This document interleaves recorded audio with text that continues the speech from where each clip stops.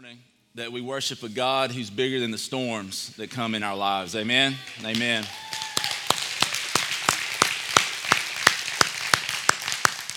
Just thankful to know that even in the midst of the storms of life that we serve a God who's bigger, who can speak peace to our hearts and bring peace into our lives. And so very thankful for that. And I pray that that's where we would put our hope, that our hope wouldn't be in anything other than Christ. And it would be all about him. And as this says behind me, it's all about Jesus. It really is. Life really is all about Jesus. And the quality of our life, I found, is not dependent on how much we have of things. It's dependent upon how much of Jesus we're allowing to work in our lives. And so I'm excited today to be able to worship with you. We have tons of our staff that are out of town. A lot of our folks are gone, have evacuated from the hurricane.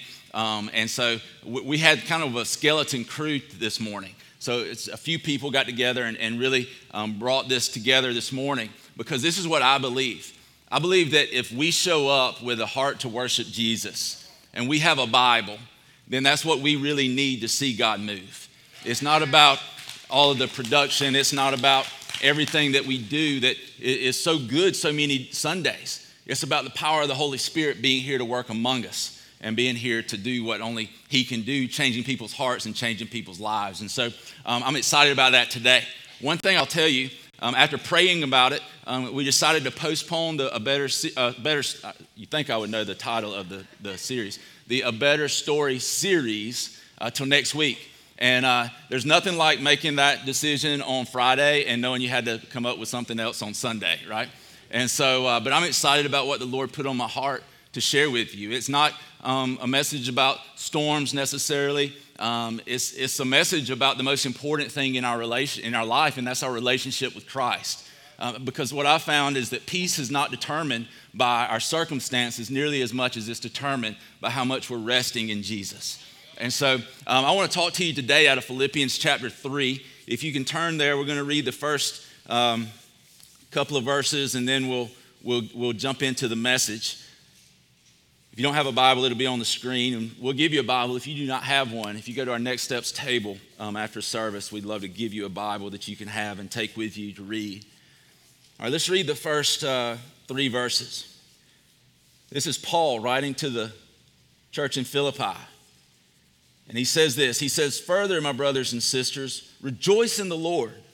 He's got an exclamation mark there, right? So he's saying, rejoice in the Lord. He's excited about it. Sometimes we're not as excited about it as God is when we come into his house, but he's telling us to rejoice in the Lord.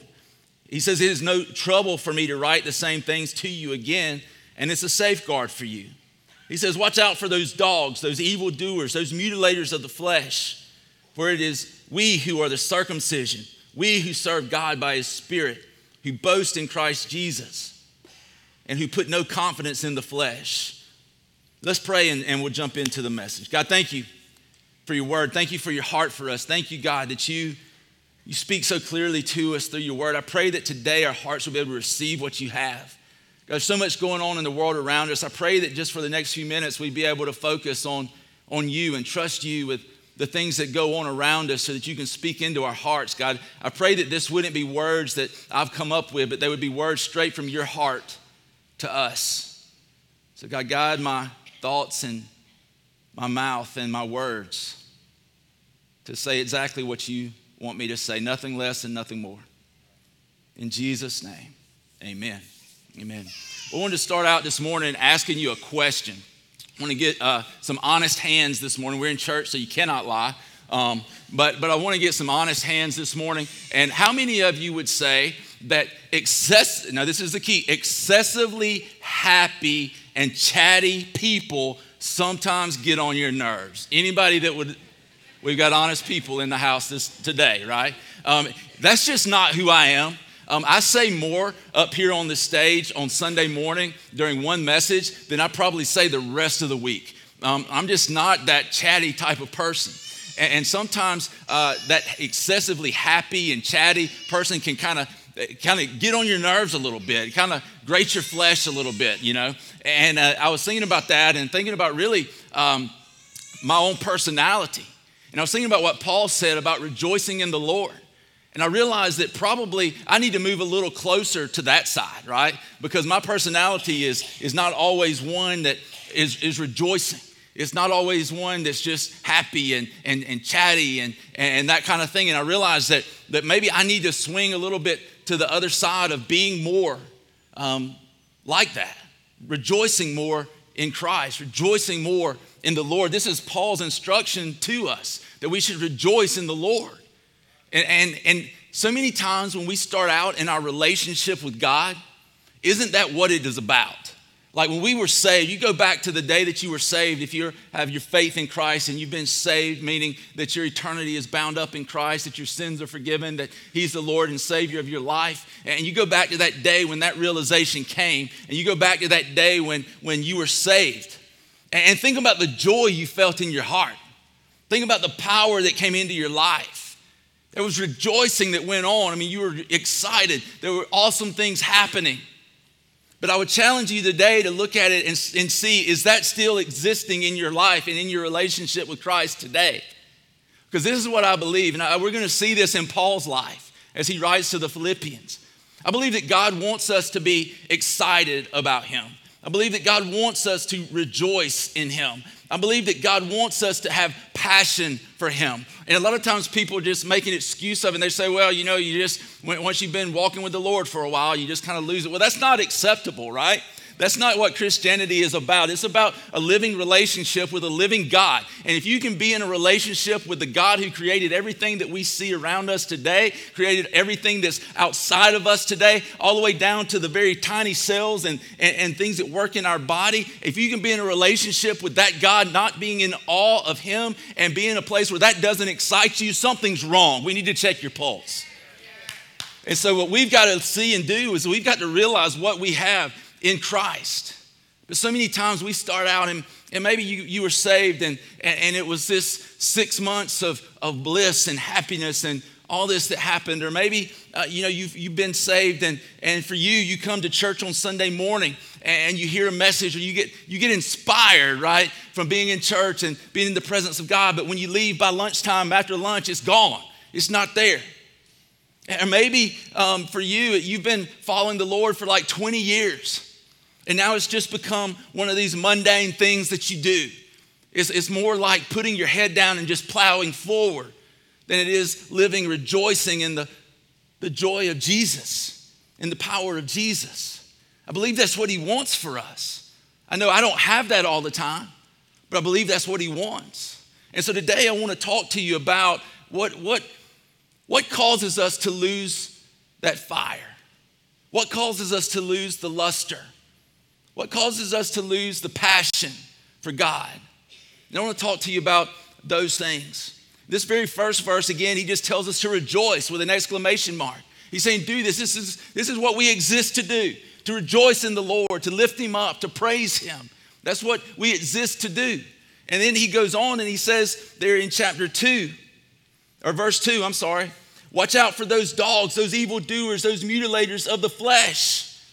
He's not happy right here when he's writing this. He's saying, look, these people are out to do you harm. They're out to do you evil. They're trying to bring you back under the bondage of the law or the rules of Judaism. Just from the very thing that you've been delivered from, they're trying to bring you back up underneath all of that. And he's saying, watch out for these people. He calls them dogs, which in that day was like, it was really bad, right? And so he's passionate about this. He's telling them, look, watch out for these people. And the first thing that I think happens to us sometimes that destroys the joy, that destroys the passion, that destroys the fruit, that destroys our lives being lived in Christ is that sometimes we let our relationship with Jesus get hijacked by religion. We let our relationship with Jesus get hijacked by religion. And see, these dogs, again, were wanting to attack their freedom in Christ. They were trying to say, you need Jesus plus something else. You need Jesus plus this. You need Jesus plus circumcision. That's why Paul actually references circumcision in the next verse. These people are saying you need Jesus plus this. And here's the reality, people, that I've found is that what we really need, we can have nothing plus one thing and have everything. We can have everything minus one thing and have nothing. And that's Jesus. It's Jesus only. It's Jesus, Jesus, Jesus. It's all about Jesus. And so when we look at it and see that, we got to understand that this is what we ought to be pursuing. This is what we ought to want, and not allowing religion to come in and bind us up again. Not to come in and bind us up where we just take our Christianity, take our relationship with Jesus, take our fellowship with the Holy Spirit, and we just boil it down to a few rules. That if I do this and I do that, I'll be a good boy and God will love me. No, God loved you before you were saved. God loved you before you loved him. God loved you. In fact, the only reason you know what love is because God loved you. And so we see that. We need to embrace that and not let anyone or anything or any church or anybody come in and put us back under rules rather than a relationship. The objection to this is always, if you don't tell them the rules, they'll never do what God wants them to do. That's not true. Because when we come to a relationship with Christ, he gives us his Holy Spirit. He gives us his Spirit to change our hearts and give us a new heart. He creates us and recreates us into a new identity so that our desires begin to change. We become a new person in Christ. And so that the old is gone, the new comes. And we can trust that if I'm just pressing into Jesus in my relationship with Christ, if I'm just pressing into Jesus through his word, through prayer, through church, through worship, through all of my life, if I'm truly seeking first the kingdom of heaven and his righteousness, then all these things will be added unto me. He's going to take care of the rest. He makes it really simple. We're the ones who complicate it. It's not complicated. It's Jesus. It's pressing into him. And then he does the work from the inside out. Some of you today, you need to stop trying to work from the outside in. You're trying to make yourself a good person. But see, Jesus didn't die for good people. Jesus died for lost people. Jesus died for sinful people. People that didn't have a clue how to make themselves right. And we need to realize that that's what Jesus died for. He didn't die to modify our behavior. He died to transform our hearts. And so we need to really see that. You know, when we fall into this trap of religion, we have more have-tos than get-tos, right? We have more have-tos. So we say, I have to go to church this morning. What you doing tomorrow? I got to go to church. Or we have to read our Bible. I got to read my Bible. It's on my checklist. I got to do it. We have to be generous. We get to be generous because God was generous to us. I have to serve. I have to go to Connect Group. And when you hear those things, these statements like this, it indicates that there's religion that's dominating your life, not a relationship with Jesus.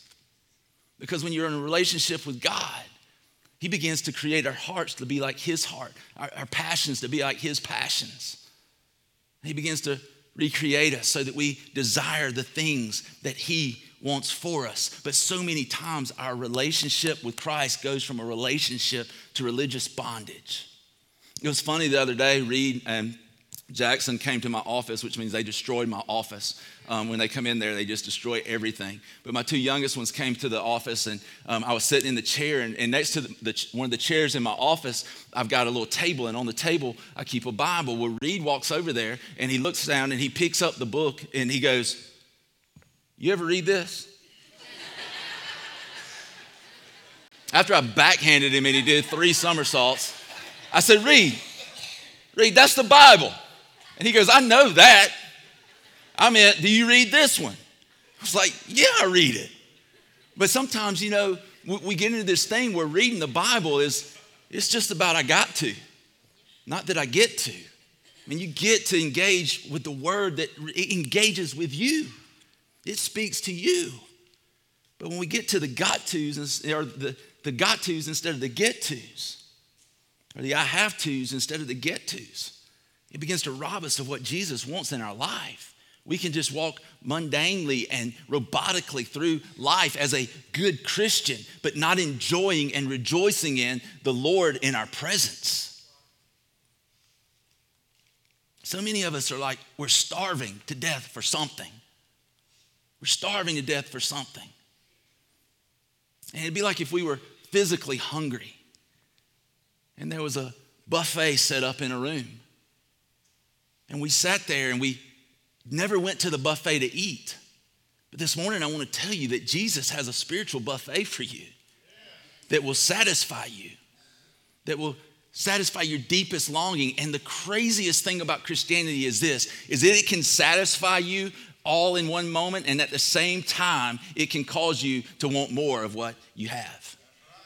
It's like a holy dissatisfaction in the way it works, because yes, I'm satisfied in Jesus, but I want more of him. And that's what Paul's going to tell us in just a minute. Let's read on. It says in verse 4, he says, he's talking about those dogs, those people who come in and are trying to put them under this religious bondage. Paul fought against these people all of his ministry. He says, though I myself have reasons for such confidence. What's he talking about? He's talking about, I have done a lot of good things in my life. I followed Judaism to a T, is what he's going to tell us. And he's saying, I've done all of these things. If anybody's going to put confidence in what they've done to save them, it ought to be me. And so this is what he's saying. He says, though I myself have reasons for such confidence, he says, if someone else thinks they have reasons to put confidence in the flesh, I have more. And Paul's not trying to be arrogant. He's not trying to be cocky. He's just telling them the truth. Listen, if you really want to try to save yourself this way, then let me tell you what I've done. Let me tell you where I've been. Let me tell you my story. And he says, I have more. He says, circumcised on the 8th day, of the people of Israel, of the tribe of Benjamin, a Hebrew of Hebrews, in the regard to the law, a Pharisee. As for zeal, persecuting the church. As for righteousness based on the law, faultless. The second thing that sometimes causes us to lose the fire in our heart for God, that it becomes more about religion than it does about our relationship, is that we oftentimes begin to think that our religious achievement is what saves us. That somehow our religious achievements, the things we've done for God, is what saves us. And Paul is correcting that right now. He's saying, look, if anybody could be saved by works, it would be me. He says in this, he goes, I was circumcised on the 8th day. In other words, Paul's saying, I was raised in church. He said, I've been to church more than you have. Been to the synagogue, which is like their church. I've been there more than you. I was there every time the doors opened. They even circumcised me on the 8th day according to the tradition, according to the law of Judaism.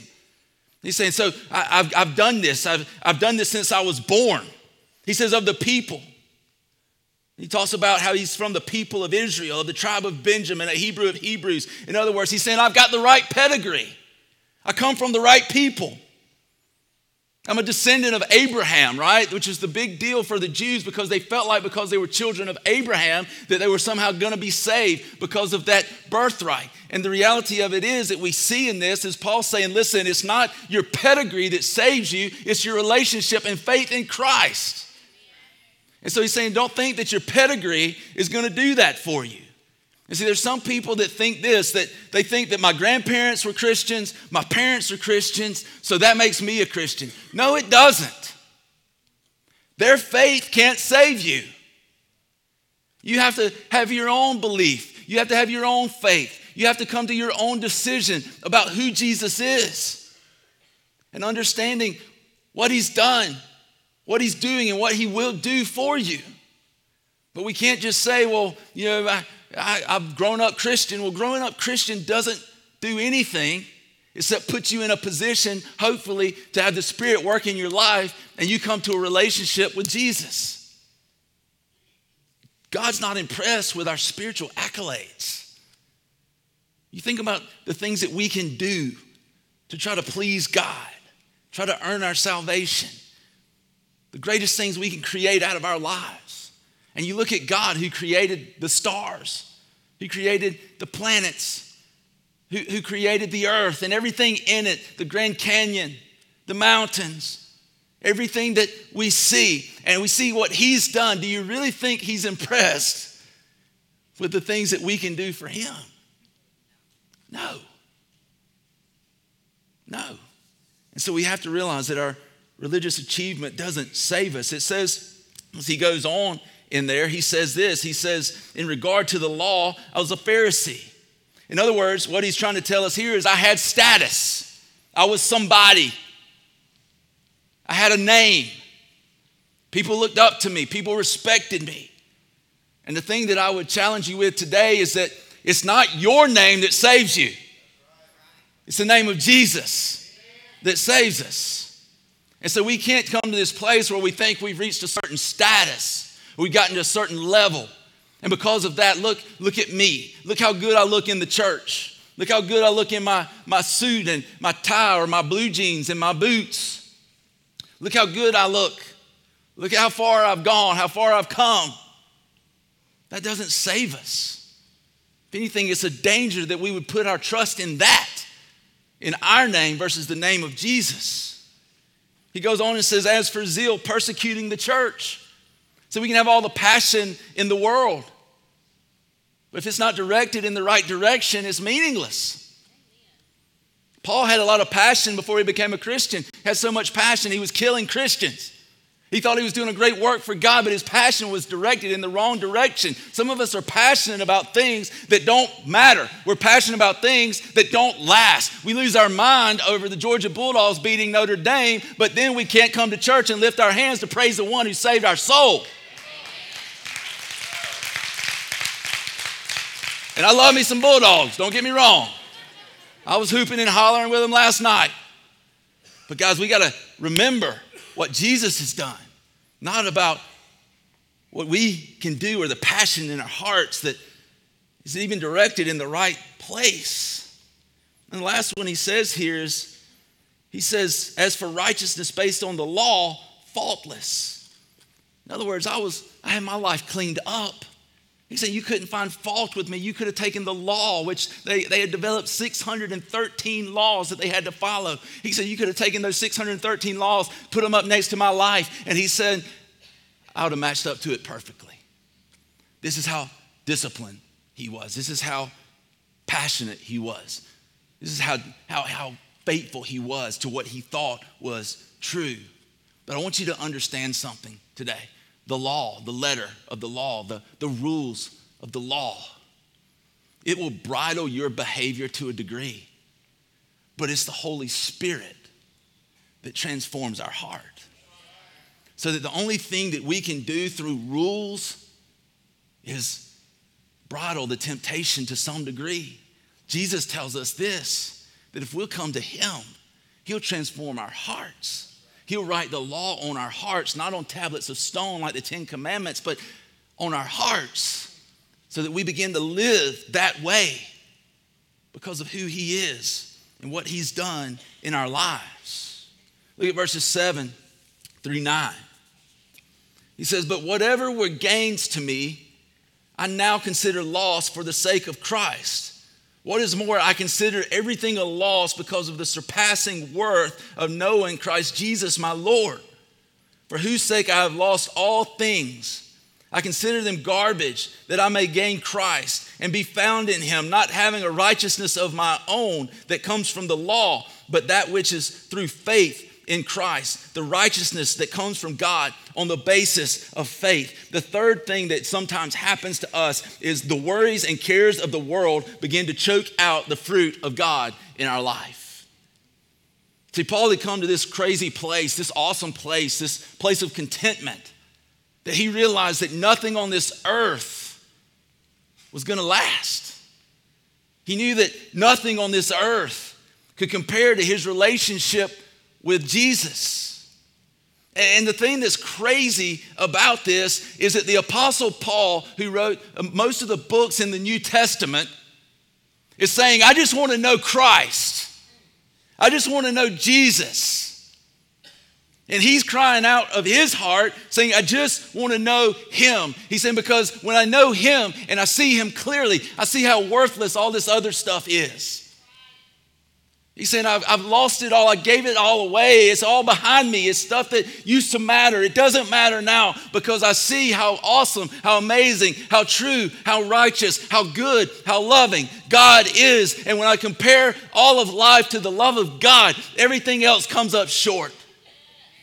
And we really understand what God's done for us. We're able to see and understand Paul's thinking and his position and his life. Because he knew the love of Christ. He knew what Jesus had done for him. And so he's in a place where everything else began to fade. Somebody made the comment, actually I heard it a couple of times this morning, about how much money we've spent trying to avoid the storm. And I think that's wise. I'm not saying that's wrong. I think that's wise to get out of the way of the storm. But the thing we have to understand is that one day a bigger storm is coming.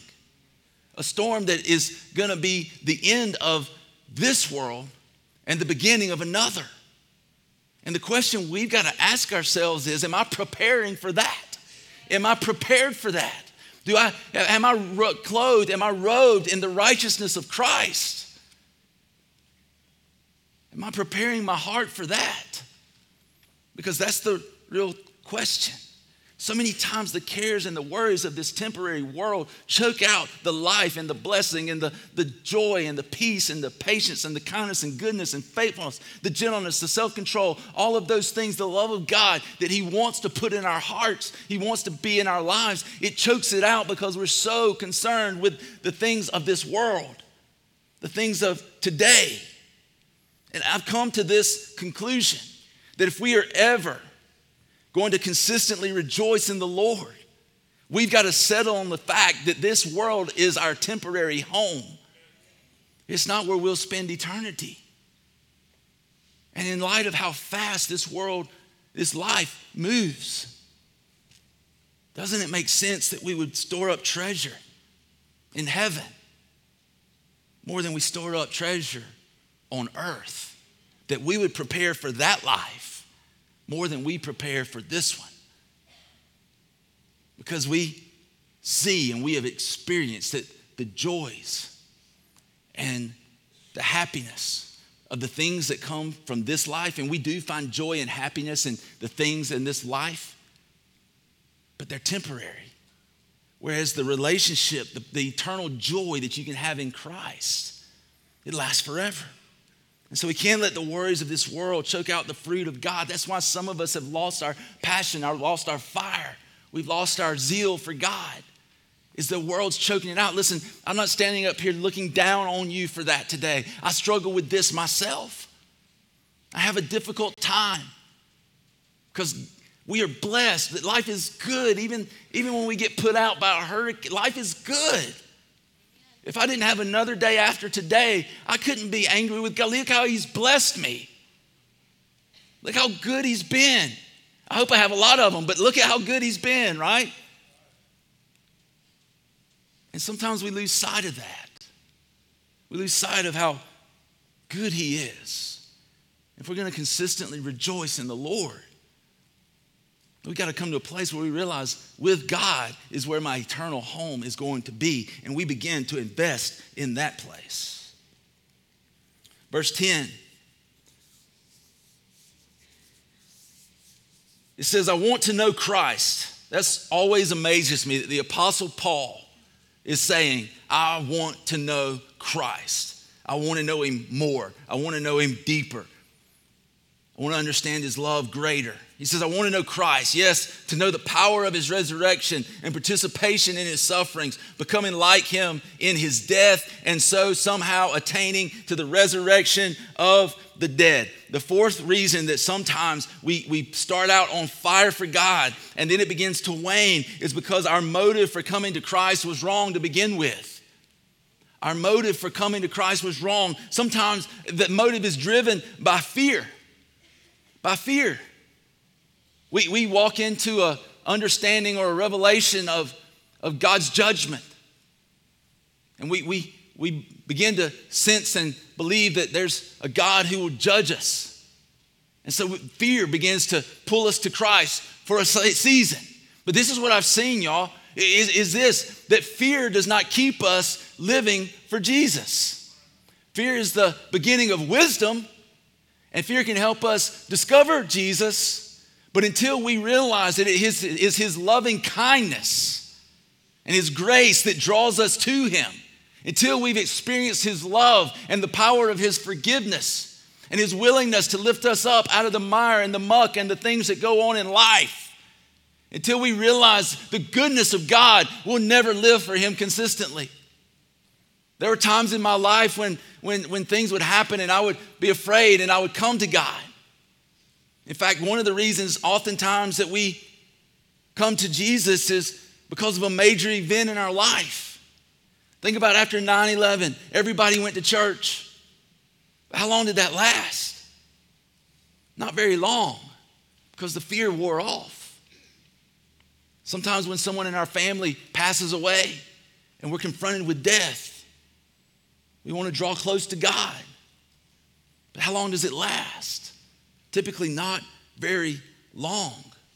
And what we've got to understand is that what God wants us to see is his great love for us.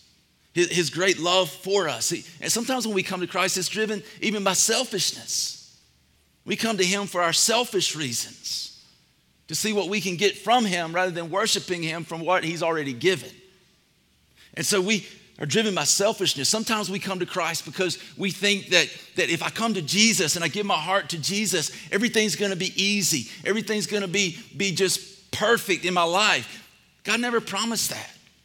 In fact, he promises the exact opposite. He says, in this life we'll have trouble, but take heart, for I've overcome the world. And so he tells us it's not going to be easy. The only problem with the health and wealth gospel, the prosperity gospel, is the Bible. If the Bible didn't exist, then we could buy into that.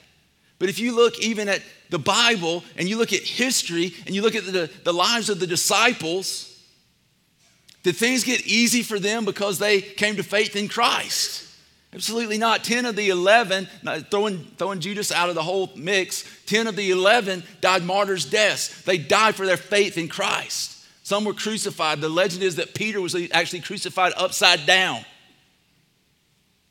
The legend is that they took James, the half-brother of Jesus, and threw him off of the temple.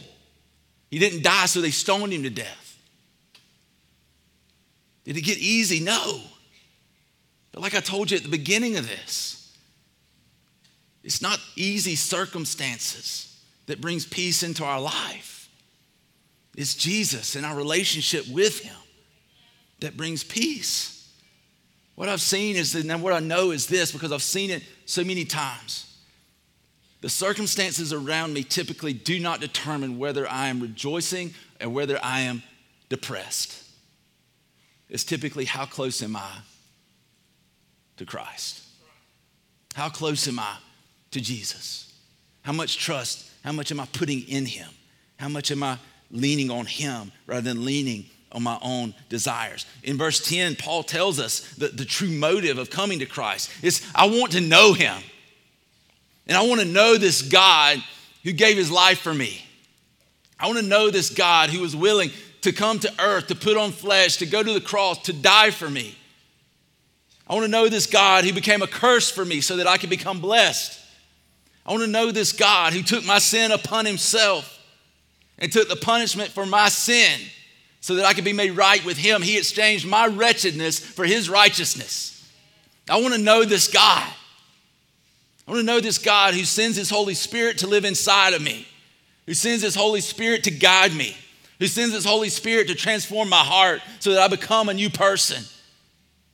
I want to know that God. I want to know, he even says, I want to know the power of the resurrection. And here's where we get to sometimes, y'all. We get to this point where we say, I want to know the power of the resurrection. And we're like, woohoo! Power of the resurrection. And we stop there. But Paul goes on and he says, I want to know the power of the resurrection and participation in his sufferings, becoming like him in his death, and so somehow attaining to the resurrection from the dead. What the heck, right? He's like, I want to know the power. And if it brings suffering, bring it on.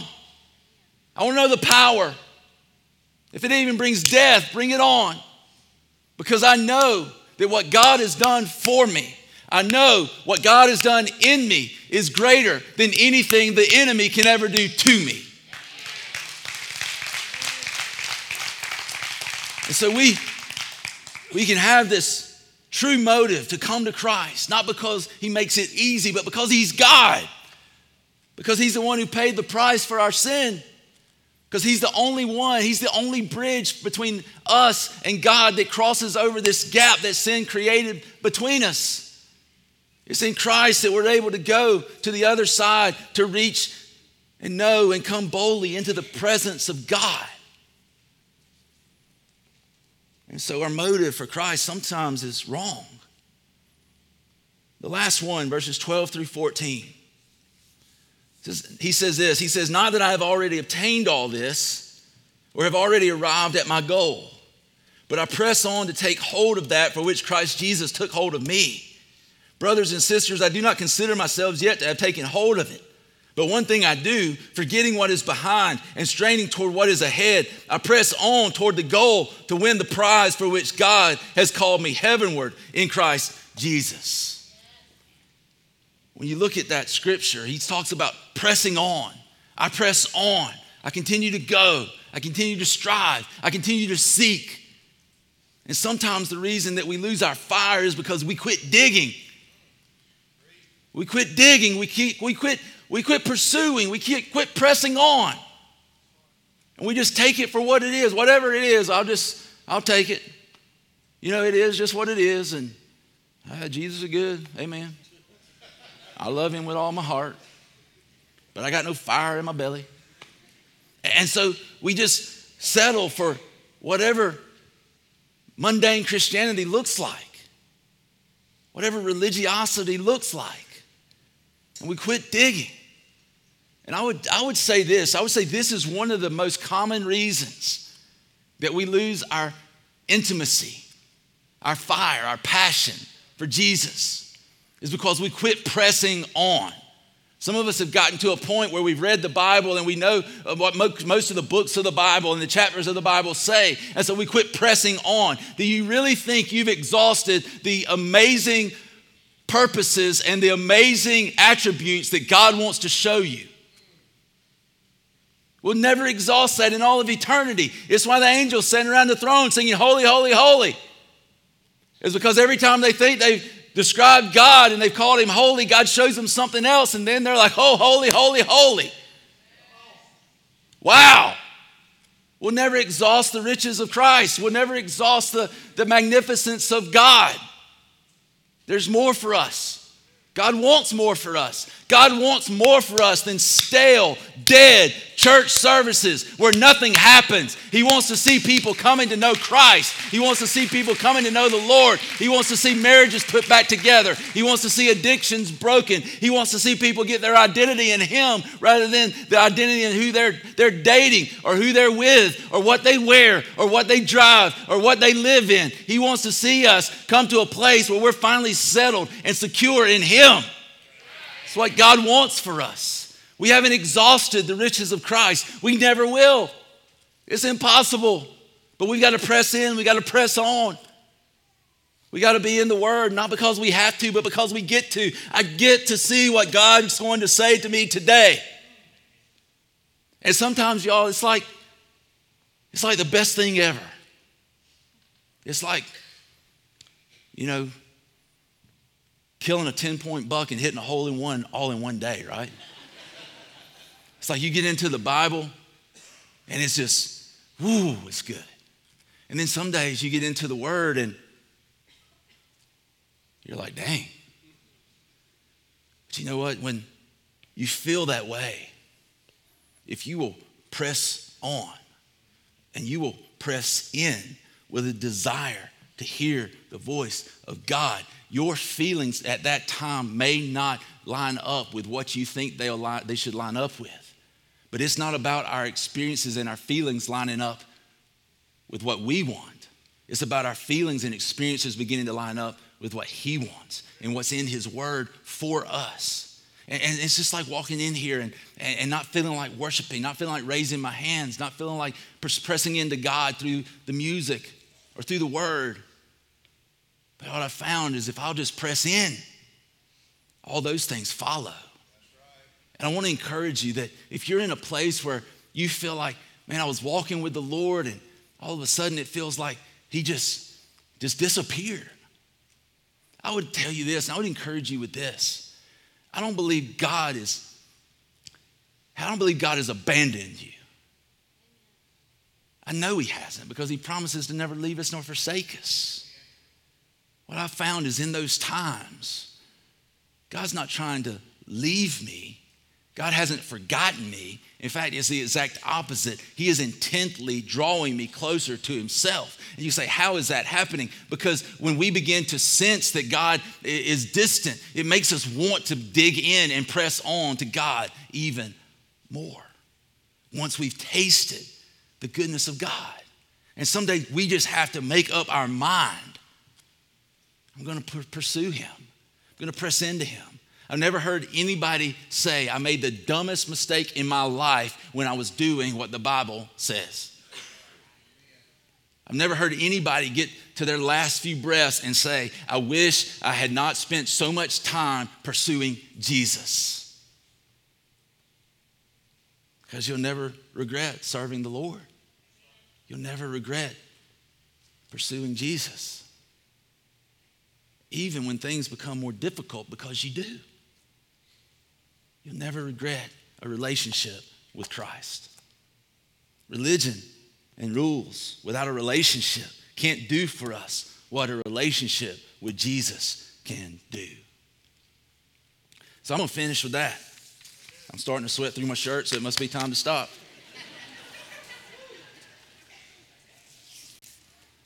I was glad to see Paul up here with a little shimmer on his bald head because it made me know I'm not the only one that sweats up here. And I want to finish with that. But listen, here's the challenge for us. Is one, if you're not in a relationship with Jesus, but he's speaking to your heart and you know he's drawing you close, then today let's change that. Let today be the day of salvation for you, where you come to faith in Christ. And then two, look, I don't know what it is, maybe one of these things that you can identify with. Listen, let's get beyond that. Let's move on with the help of the Spirit and by drawing on the strength of Christ. Let's move on from that. And let's let God do in us and through us what he desires to do. But if you're here and you would say, I don't have a relationship with Christ. I don't have a relationship with God. I need it, but I don't have it. He's never changed my heart. He's never done anything in my heart. But he's speaking to my heart today. And I want a relationship with him. Then what I want to ask you to do right now is I want you to stick your hand in the air and say, look, that's me. I need a relationship with Jesus. I need to know God. I want to put my faith and my trust in him. I want to live for him. Let him become the Lord of my life and the King of my life, the Savior of my soul. And I want to pray for the rest of us. I want to pray for the rest of us. In fact, I'm going to pray. I'm going to ask you to stand if you're in a place where you would say, God, I need you to refresh me. I need you to raise these dry bones. I need you to put life into these dry bones because my relationship with you has grown somewhat stale. And here's the thing, guys. Everybody goes through those seasons. But today I want to pray for you that God would give you a fresh wind of his Spirit in your lungs, in your heart. That he would begin to revive in you what he started in you maybe a long time ago. And so I want to ask you, if you're here today and you say, I need that, I need God to refresh me, I want you to stand up so we can pray together and believe in faith that God's going to work in our hearts and our lives, that God's going to work. I believe this, when we ask, we receive. When we seek, we find. When we knock, the door's open. If we seek him, we'll find him. Let's pray. God, I thank you so much for what you're doing today in our hearts. God, I thank you for what you're doing in my own heart, in the hearts of those who are standing, and even in the hearts of those who are sitting, maybe that just couldn't stand. But I pray, God, that you would speak to them, that you would speak to us, that you would draw us close. Lord, set our hearts on fire for you. God, let everything else that's not of you begin to fade in our hearts and in our minds. And let us be what you want us to be and who you want us to be. Give us that fire in our bones, God, that if we don't share the gospel, we're going to explode. And give us wisdom as how to go about sharing that with others. Or just breathe your fresh wind, your fresh Spirit into our hearts, into our lungs. God, I thank you that the breath we breathe is the breath that you blew into Adam's body as you created him from nothing. And God, that breath has continued throughout all of humanity. So God, as we sang earlier, it's your breath in our lungs. So God, let us use that to praise you with all that we have in every way. Let us count it as loss, the things that maybe we used to put our trust in, because now we find a greater way, a better way in Jesus. God, let us press into you. Give us new hearts. Give us new desires to press into you. And even when we don't feel it, God, that we'd make a decision to press into you. We love you and we thank you. We praise you and we praise your name for who you are and what you do and how you do it. In Jesus' name we pray. Amen. Amen. Hey, listen up real quick. Got one quick announcement.